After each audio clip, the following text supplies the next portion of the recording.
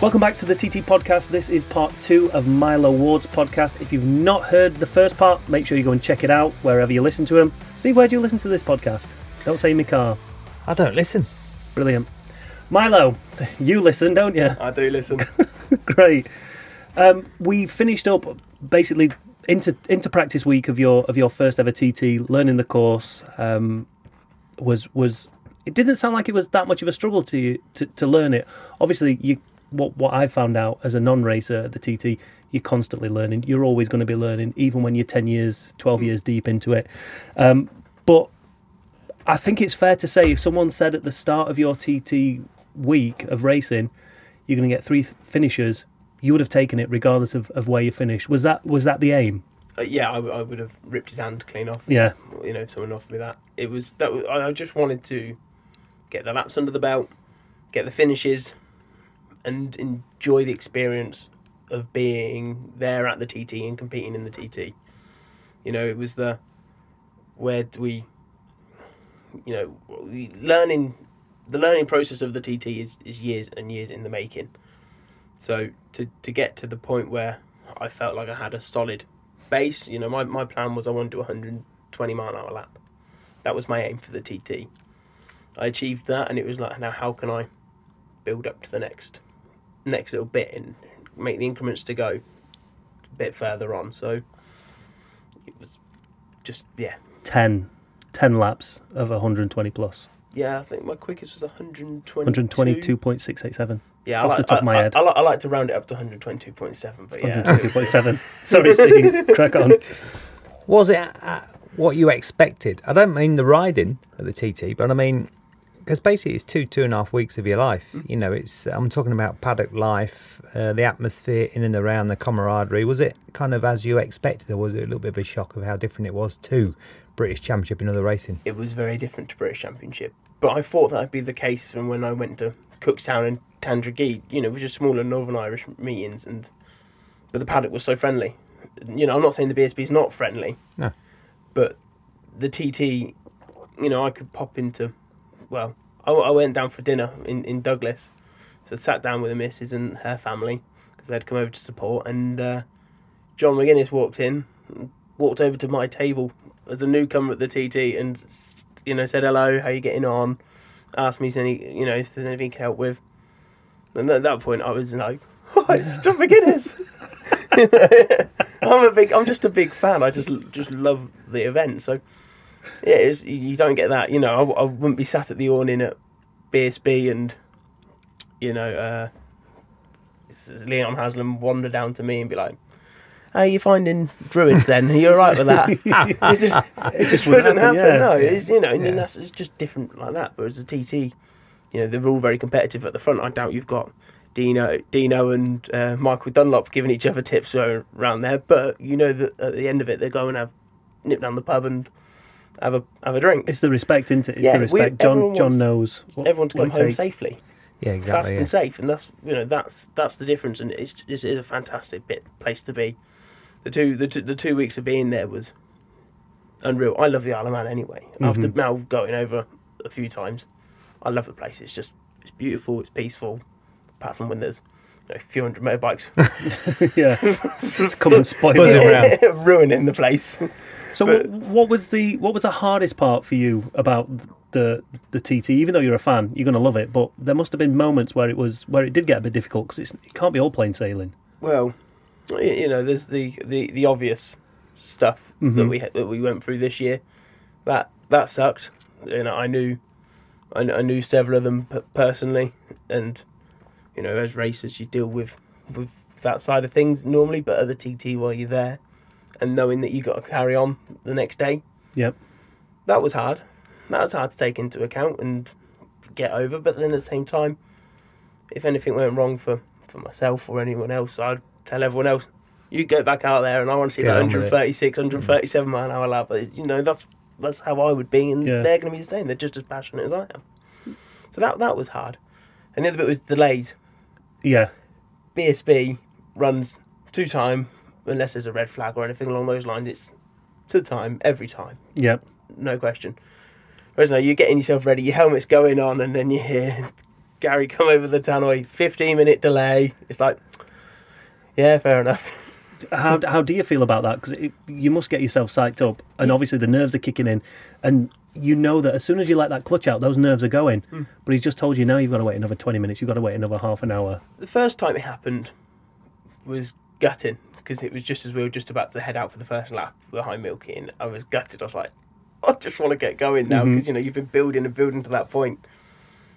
But then, some riders get themselves in the zone. I don't know, how were you, Steve, when you were racing? Were you in the zone, or were you sort of jokey laughing around? I was kind of jokey, laughy to a certain degree, probably on the outside, but the inside, obviously, you were focused, and I wouldn't say, you were just desperate to get everything right and worried you'd forgotten something to prepare or something like that. So yeah, quite simple. Happy similar. but nervous. Yeah, I'm very similar. So I'll have a joke and a giggle, but I don't want to be headphones on like some riders are, and you don't talk to them. They're in that tunnel, which I really respect, but I can't get myself into that place, not until I'm on the bike and I'm on my own. Up to that point, I'll have a giggle and laugh. So once that delay came over, it was like, oh, it's the delay again. Yeah. I can sort of settle in and just sort of make light of the situation, keep the spirits up, and then once the time came to get back on the track, we was ready for it. It did see it every time I saw you in the paddock walking by. You always look, Parc Fermé. You always look like you were in a good mood. You always look like you were happy to be there. How can you not be in a good mood when you're about to go race the Isle of Man? Yeah, it's not like I'm being prodded. Like, off you go and do that. However, before the podcast started, we were talking about the scariest parts of the track, and you mentioned Bray Hill being the scariest. Yeah, that bit sucks. Steve, what's your opinion of Bray Hill? I hated Bray Hill. Yeah? I hope you're listening, Harrison. He loved it. He loves it. I mean, Psychopath. You're not far wrong. No, seriously, it was just, and that goes back to what I asked you about. What was the hardest kind of points or sections to gel with? Because for me, I never did really. No, but I it was. agree. I wouldn't say I hated it, but I just was never at ease down and through there. And it's just so. And you knew full well, especially that was a big build-up for a start of a race, especially a six-lapper. First, you obviously get through that bloody horrible Bray Hill. Yeah, I agree. You head off down Glen Country, and then you got St Ninians. I enjoy St Ninians. I think that's a really cool little take off, a little bit loose. Yeah, and then you head down to the bottom, and you just got to get through that bloody compression. Is it that at the bottom that's... Oh, it's brutal. Is it? It's savage. I think for me, it's not the actual bottom of Bray Hill. It's because you're flat out in sixth. You're not flat out, but you're wide open in sixth, and it's blind. It's like running off the edge of the world. Yeah, so you got nothing to aim at and nothing to go at. I never realised until I first visited the place how steep it was. It's a hill, so you expect it to be, but it is like dropping off the face of the earth, isn't it? Right at the bottom. You're dropping off, and the front wheel's not coming down. That's the other bit. You end up trying to steer the bike on the rear wheel, which once you get in comfortable with that, it's possible. But I will not sit here and say my skill is good enough to steer it comfortably on the rear wheel. Yeah. So you come down the front's doing that, and you have to. You always want it on the rear wheel though, because the moment the front comes down, the front fights the rear, and the rear fights the front, and it just sends you into a little wobble. And then you've got to make sure that's all back in place by the time you hit that compression. Because if you don't hit that compression sort of almost upright, right at the right point, you don't want to know what could happen after that. So you've got to keep it all in line. So with that kind of feeling and talk, how good was it? You mentioned it, you brushed over it, to do your first ever lap behind Milky. That will stay in my head as one of the coolest experiences of my life. We set off behind Milky. It was Milky, there was Glenn, Jamie Kringle, and then me. And we set off. So you led Glenn around the lap of the TT? I didn't know. God, no. No, he was at the front. You go ahead, Glenn. You were miles quicker than me, as you bloody proved for that 129. Stole your thunder. Oh no, I would have looked all right if it weren't for him turning up. First night of practice, I think I did 116.45. And prior to Glenn coming doing like 119 or whatever he did, it would have been joint fastest or the fastest ever newcomer first night of practice. And really? Glenn turns up. Spoils the show. If Glenn is listening, love you, mate. Yeah. But no, it was amazing. Going down behind Milky and Glenn, everyone. Oh, it was fantastic. And I was really, really nervous on that first lap. I was like, do I know enough? At this point, I was really doubting my own knowledge and my own skill set. You know, I'd done laps that morning on my road bike. I was like, do I know enough here? And it was probably about Molly's, sort of, you know, that fast right-hander. How far are we in there? 12, 13 miles? Just before the 11th milestone. Just for the 11th, isn't it? 10 Yeah. miles, yeah. It was there that I went, I know this.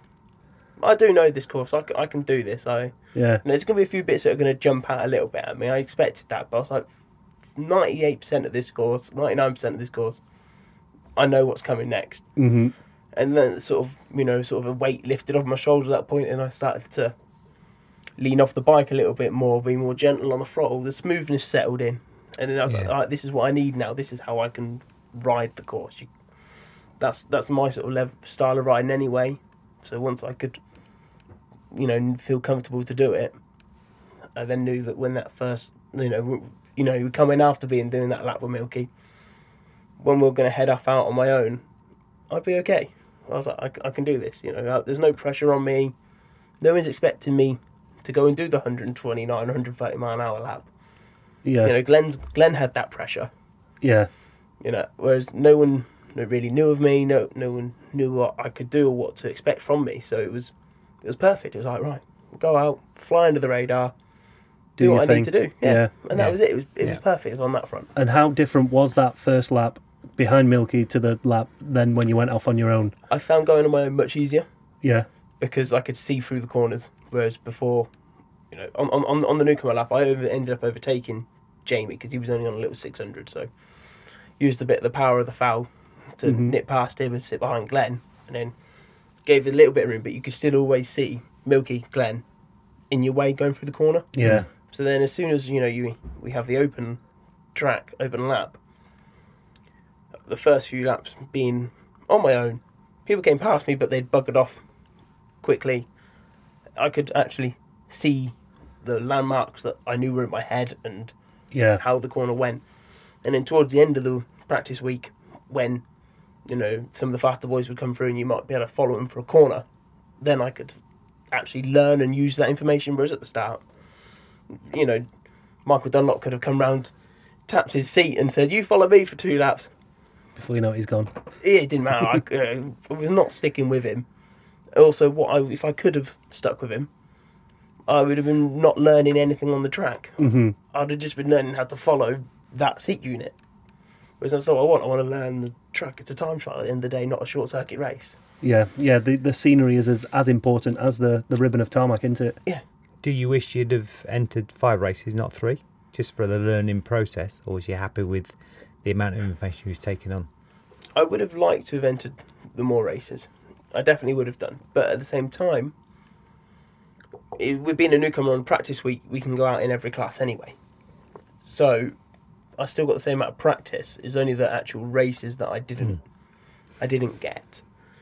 And I think by focusing on the one bike, I became comfortable on that. Whereas maybe if I'd gone on the 600 and the FOW, you know, braking points are different, shut-off points are different, I might have confused myself more. For 2023, I'd like to be on both, because then I can now do just as many laps as I did this year, plus maybe some more. So I think the first year I made the right decision. You know, it was influenced by the guys at the TT. They know what the safest option is for us. Mm-hmm. You know, they've got the experience, have done it. So listen to their advice, do what they recommend, and it worked out the best for me. So I'm glad I did it that way. So you're going back then? I'd like to. Wait. Let's not talk about the future yet, because there's still so much to cover in TT 2022.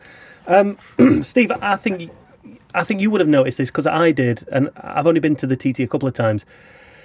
The amount of additional media, the amount of additional cameras, sound people, just people going around with media bibs on at this year's TT was like nothing I'd ever seen. And a lot of that was to do with, obviously, the TT Plus coverage, but also this new docuseries that's coming out, all about the 2 weeks of the TT, similar to, you know, Drive to Survive, something like that. And Milo, you were one of the riders that they followed quite a bit.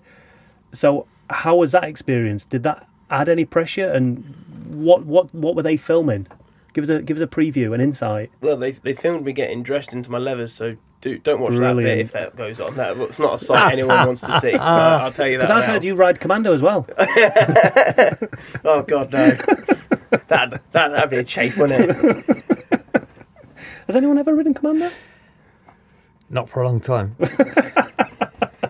Sorry. So they were watching you get undressed, dressed. Yeah. No, they filmed. Do you know what? It was fantastic. The film crew that were sort of following me were really nice. They were really respectful, but also top guys to just have a laugh with. So they filmed we filmed a pre-TT bit to get the nerves sort of at the time and that side of things, and then they filmed me in and about the team, interacting with all those guys who, were all new to me. Then sort of, up onto the film, we walking up and up through the paddock, which was a surreal experience because, I'm walking up as a nobody. Film crew, Cameras on you. like this, looking at me, and then there's people walking, going, "Oh, film crew, who is it?" And then seeing me, and then you literally see him look and go, I'm not seeing. Who's that? I've not seen him before.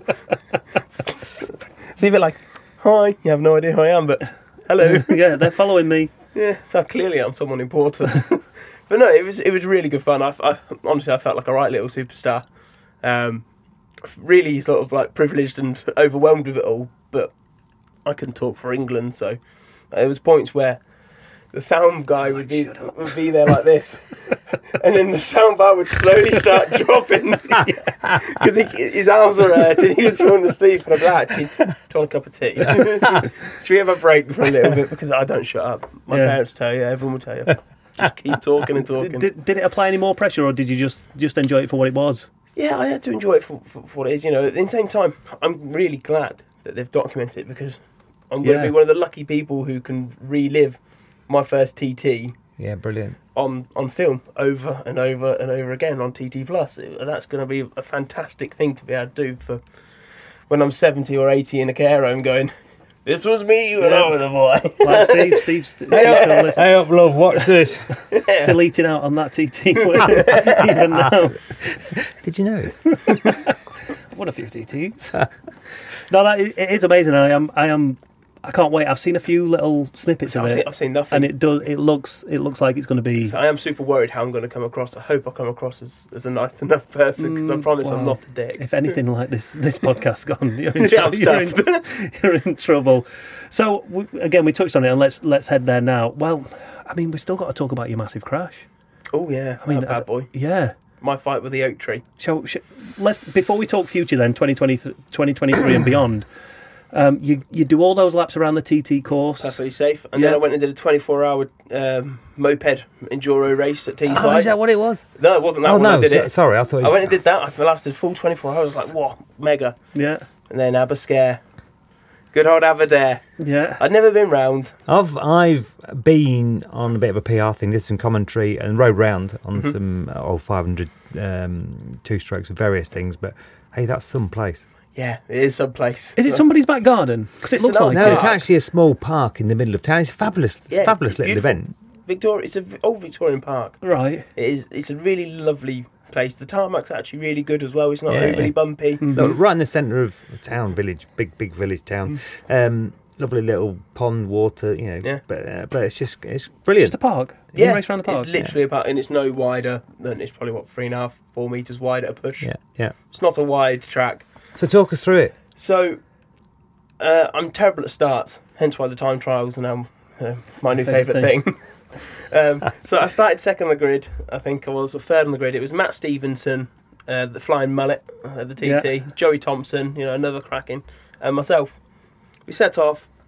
I dropped to about fifth off the line, and off we went. Sort of third, fourth lap. I jumped my way up into third, set the fast lap of the race, closed onto the back of Joey, leading Matt Stevenson. We had another 8 laps to go. I was like, right, I'm on for this. I can probably do all right here. We crossed the line up into the first corner, so it's sort of uphill, braking into a left and then followed by another left. So both quite fast. So you sort of come fifth gear, down to third, hold third, then through the second part of the left.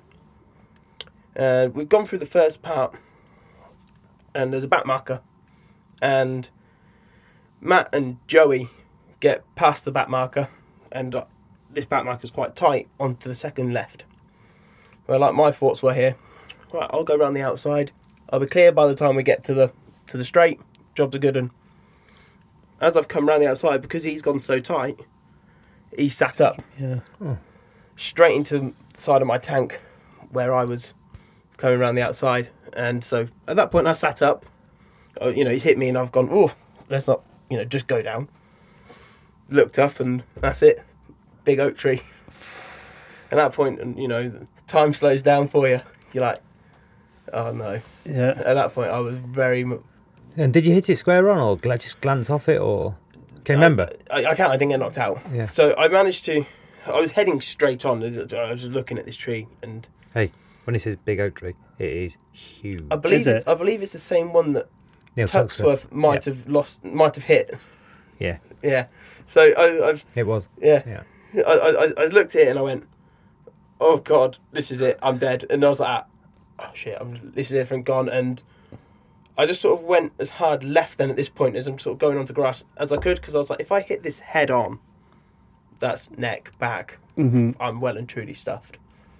If I can try and hit it on, the right hand side of my body, I'm a big lad anyway. I was like, I can maybe absorb some of the impacts. I'm wearing all the right gear. I've got my chest protector in. I've got back protector in. I'm wearing my RI. And I was like, that's my best chance of survival. And I hit it. The bike buggered off. I stopped and just bounced off maybe a metre or two. Just landed flat on my face. My arm was tucked underneath me. I was laying on the floor and I couldn't feel a thing. Really? Yeah, because of the shock that the body gone through. So at this point I didn't know it was the shock. I now know afterwards. But at the time I was like, oh God, I've really damaged myself here. But then a bit of pain came in and I've never been more thankful for it.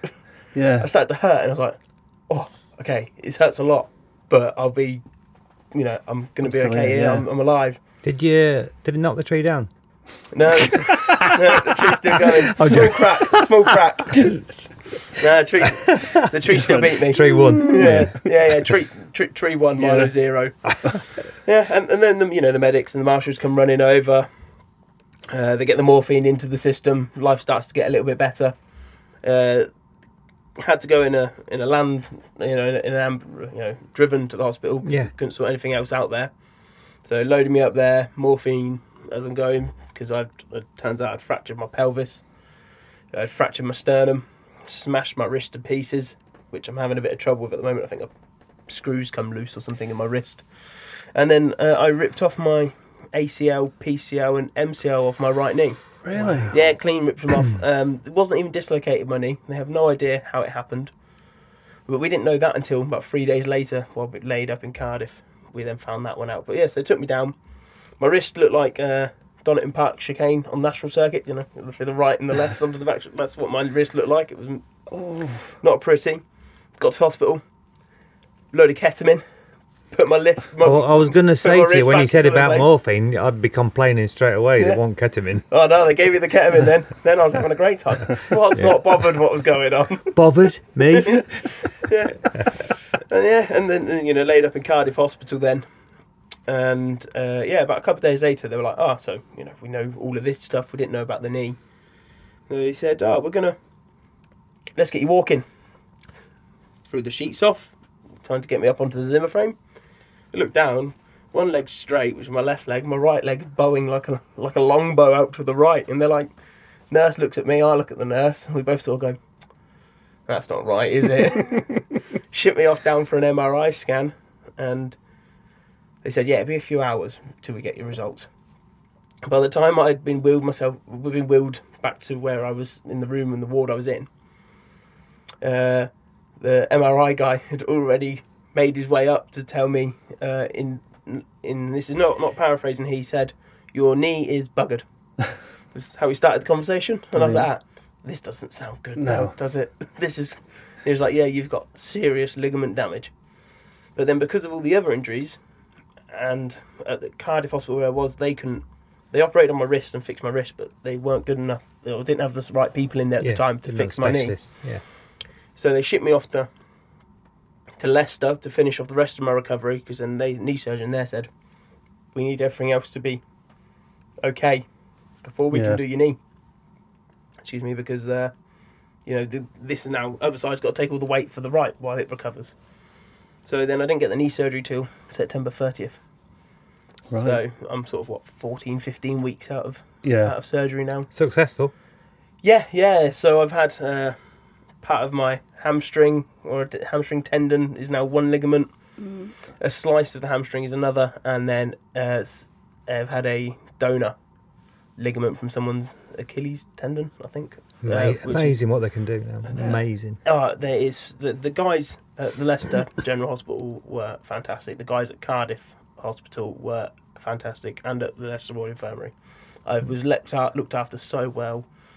The level of staffing and medical care was brilliant. Could not, this is why I'm so grateful for the NHS that we have. Everyone was brilliant, and the knee surgeon was fantastic, and what they can do. So you're going to be fit for 23? That's the plan. So I've ridden a bike. I jumped on a bike a few weekends ago, on an enduro bike. Just a bit of green, light green laning and that, and the feeling comes flooding back to you. There's certainly been some doubts in my mind whether I want to go back to it all. Yeah, because of the crash, obviously. Yeah, there's a lot of things I want to do in my life, and not all of them involve motorbikes. Mm-hmm. Say how it is, but the love is still there. I still want to go and do it. It's just now it's down to financial side of things, getting everything like that in place and the team in place. Then hopefully we'll be back this have we got some irons in fires for teams, or do we need to be doing some sort of OnlyFans content to fund it this year? If you're willing to put the content up, I'll put, we'll go 50-50. Yeah, that's fine with me. As long as I'm team boss. Easy done. I'll have your face plastered on the side. Uh-oh. But no, there's a potential really good thing coming, or potentially coming, but in the nice way without offending anyone. I'm not counting my chickens till they've hatched. Until we're there on the grid, then I'm not sure what's going on. So at the moment it's still up in the air. Yeah, that's the right word. And finding other things up in the air, but the state of the financial economy of the country at the moment it's been very, very difficult to find any sort of financial income and support for road racing. Doesn't seem to be there. Well, I know we laugh and joke about your crash, but I remember seeing the Twitter going mad about it when it happened, and it was a serious crash. I'm glad that we are lucky enough that we can laugh and joke about it, and you've still got the love for it. And I don't want to end on that because it's a downer, but 2023 is going to be great for you, promise you. Steve, let's finish on some quick fire questions. I'm well excited for these. Hey, there's nothing serious, don't worry. Obviously, you listen to the podcast, kind of thing, so just answer one or the other. Lager or bitter? Lager. Blonde or brunette? Brunette. Seen your missus. British champion or TT winner? TT winner. Good lad. John McGuinness or Peter Hickman?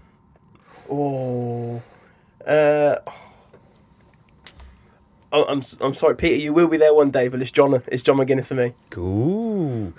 Grandstand to Glen Helen or Ramsey hairpin to the bungalow? Ramsey hairpin to the bungalow. Good lad. Mass start or time trial? Time trial. Pineapple or never pineapple on a pizza? Pineapple on a pizza. Good boy. I love this one. Milky Quail or Johnny Barton? Oh, you sod. Oof. Oh. One or the other? One or the other. I spent more time with Milky, so it'll be Milky. He's a fantastic one or guy. the other? Milky. Sidecars or solos? Oh, that's mean. Solos. I do love sidecars. Night out with the boys or a romantic meal with your better half? Who's going to be listening? The better half definitely going to listen. Let's go. It's a lovely romantic evening with the better half. You answered that before you said it. Thanks very much, mate. Thank you very much. Milo, it's going to be a pleasure to see you without the orange bib at the 2023 TT. We look forward to seeing you out there. Cheers, pal. Thank you very much for having me on. Been a real honour.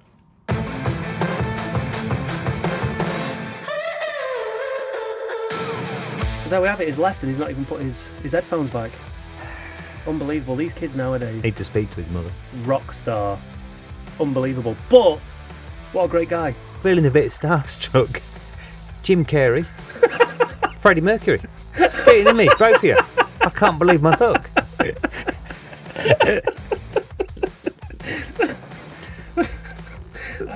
I think we should just wrap it up there. Steve, for people that aren't watching, can you give us a description of how Milo came in today? Because people won't understand that. I mean, most people know what Freddie Mercury looks like, right? Yeah, hey, listen. Good newcomer. We'll worm out of it now. You just said he looks like Freddie Mercury. Well, it's spitting image, isn't it? Just have a great tash. Look in his eyes. Tash is fabulous. Look in his eyes. He's got that look, Freddie Mercury look. And then Jim Carrey. I mean, everybody says the same about you. Thanks, mate. No, everybody says it because you say it. No one ever said it until you said it. But do you know who I'm mates with? Great guy. No, bang on, mate. And if he keeps going the way he's going without sacking it, he should be on for a good 2023. Good now. to see him getting over his injuries, Mm. and obviously not many weeks now, obviously until Ironman TT23. So good to see him back on track and getting things in place. That was the Milo Ward episode of the TT Podcast. Make sure you're subscribed to the TT Podcast wherever you listen to us, and make sure you leave us a review because Steve loves to read them, don't you, mate? Always. So this has been the Milo Ward episode of the TT Podcast. Loads more star-studded TT guests coming up on the podcast. And next week is Mick Grant. I think they were quite proud of what I achieved, because I remember at the Silverstone Grand Prix one year, I was having a 350 race with Jarno Sarin. Well, Jarno was leading the race and I was sort of second, and we were going out together. And the guy that went down with my father to watch the race was in the grandstand. And he said my dad got so excited he actually got 2 cigarettes going at the one time. So it must have been fairly pleased. That episode is out next week with Mick, and if you've enjoyed this episode, make sure you hit that subscribe button wherever you're listening to the podcast. And while you're at it, check out all the news and latest features over at iomttracers.com. And you can check us out on all the usual socials. We're at TT Racers Official. Until next time, see you later, Steve. Adios.